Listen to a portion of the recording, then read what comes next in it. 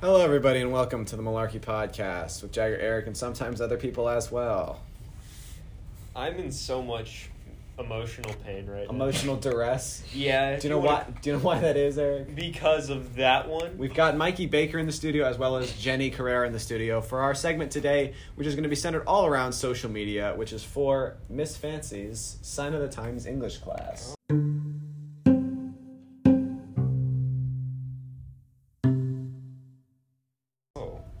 And so basically we're going to be talking about a specific facet of social media, specifically TikTok, because me and Eric and Jenny, as of very recent, not even very recently, we've been off it for a while. Yeah. But as of we were in a play, and part of our little we're better than the other play ritual, if you will. We decided to all get off of TikTok because we felt it was getting in the way of our attention spans, getting in the way of our general enjoyment of life, sending us on mindless scrolling escapades that took up way too much of our day.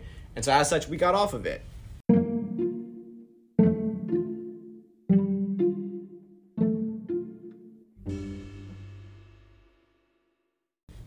So the question that we are aiming to look at today is how does getting off social media, especially TikTok, affects people's mental well-being and their general happiness, right? So I mean, it's worth, or does it, right? So Mikey's going to be our devil's advocate for today, as he almost always often is. But we're going to look at, because we can't umbrella blanket term it in ways that paint social media as always bad.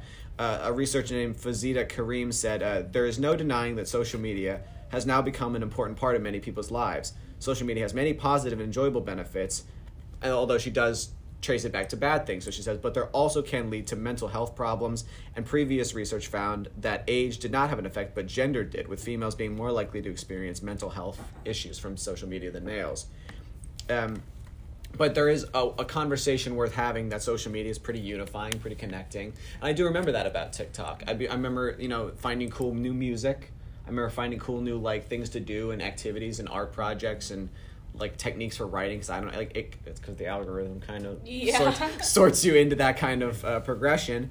But at the same time, there are some positive benefits of it. I mean, do you remember any positive benefits from, what you came out of it with, other than, kind of mindless entertainment? Yeah. I learned new stuff to cook.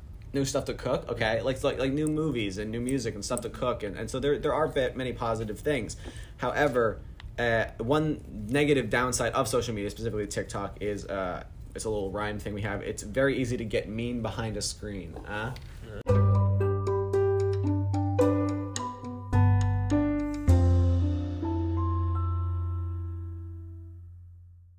Badger, in a study in 1989, stated that actually social isolation leads to decreased psychological well-being. That's interesting to look at because when you're not interacting with people in real life but only over social media, they can tend to increase your feelings of isolation within society and well-being.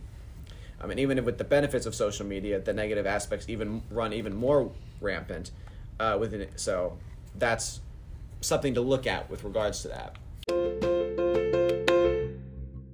We're going to go to an interview with Mikey Baker to see if he feels that social media affects his mental health in a good or bad way.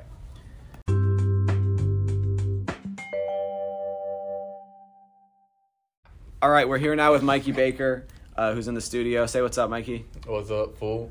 This is an interview. We have one question for you. Would you say that social media affects your mental health at all? And then if so, is it in a good way or a bad way?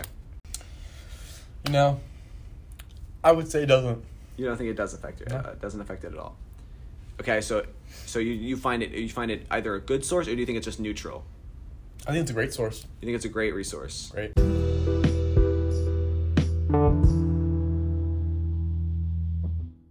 So now that we've heard Mikey's take on social media, it's worth looking at the fact that there is still a lack of understanding regarding social media, as stated by Yogesh Dwivedi. And he says that there is actually a large lack of understanding regarding the role of social media around influencing. So this lack of understanding needs to be addressed when it comes to getting kids to moderately consume social media instead of its current rampant usage. So despite the fact that we chose to get ourselves off of it, there's still a lot of people who are just as addicted as they ever were. We sat down with Jennifer Carrera to see if she thinks that TikTok has changed the way she goes about, or getting off of TikTok has changed the way she goes about her day-to-day life.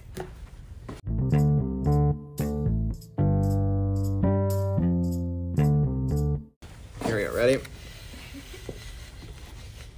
Okay, we're in the studio now with Jenny Carrera. Hi.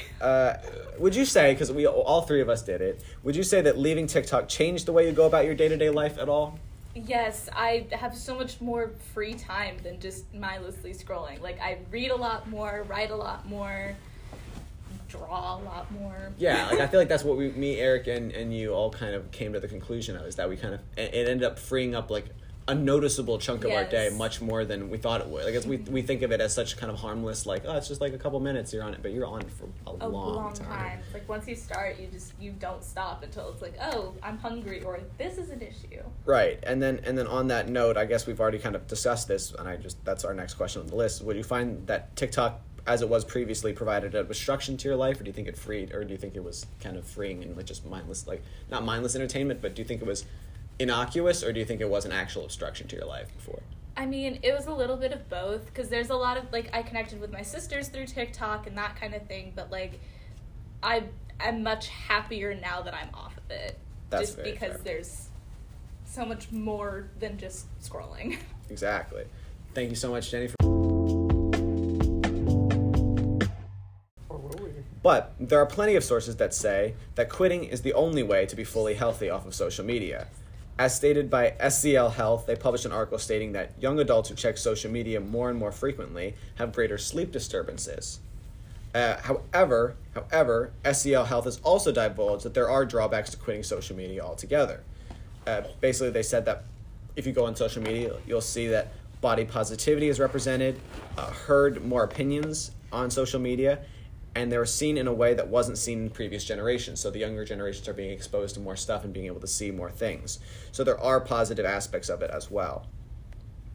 And also, at the same time, let's not ignore the elephant in the room, right? A PhD student named Subramaniam discussed her views on the matter, saying it's terribly hard to get off social media for an extended period of time. It can be worth it, but she said it is really ridiculously hard because it's such an addicting thing. And I think me and Eric can attest that that's true.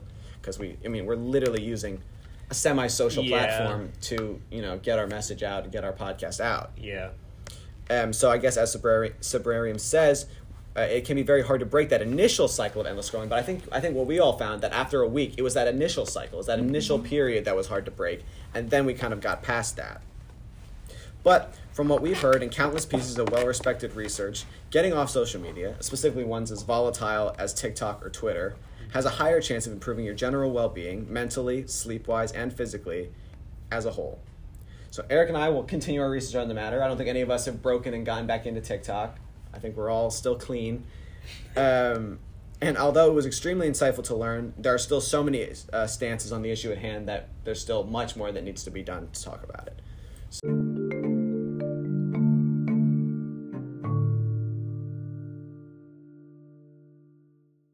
So thank you for listening to the Malarkey Podcast. You can listen to us on Apple Podcast, Google Podcast, Breaker, Spotify, Stitcher, RadioCast, Copy RSS, Radio Public, or wherever else podcasts are broadcasted. Thank you all for listening. We'll see you next time.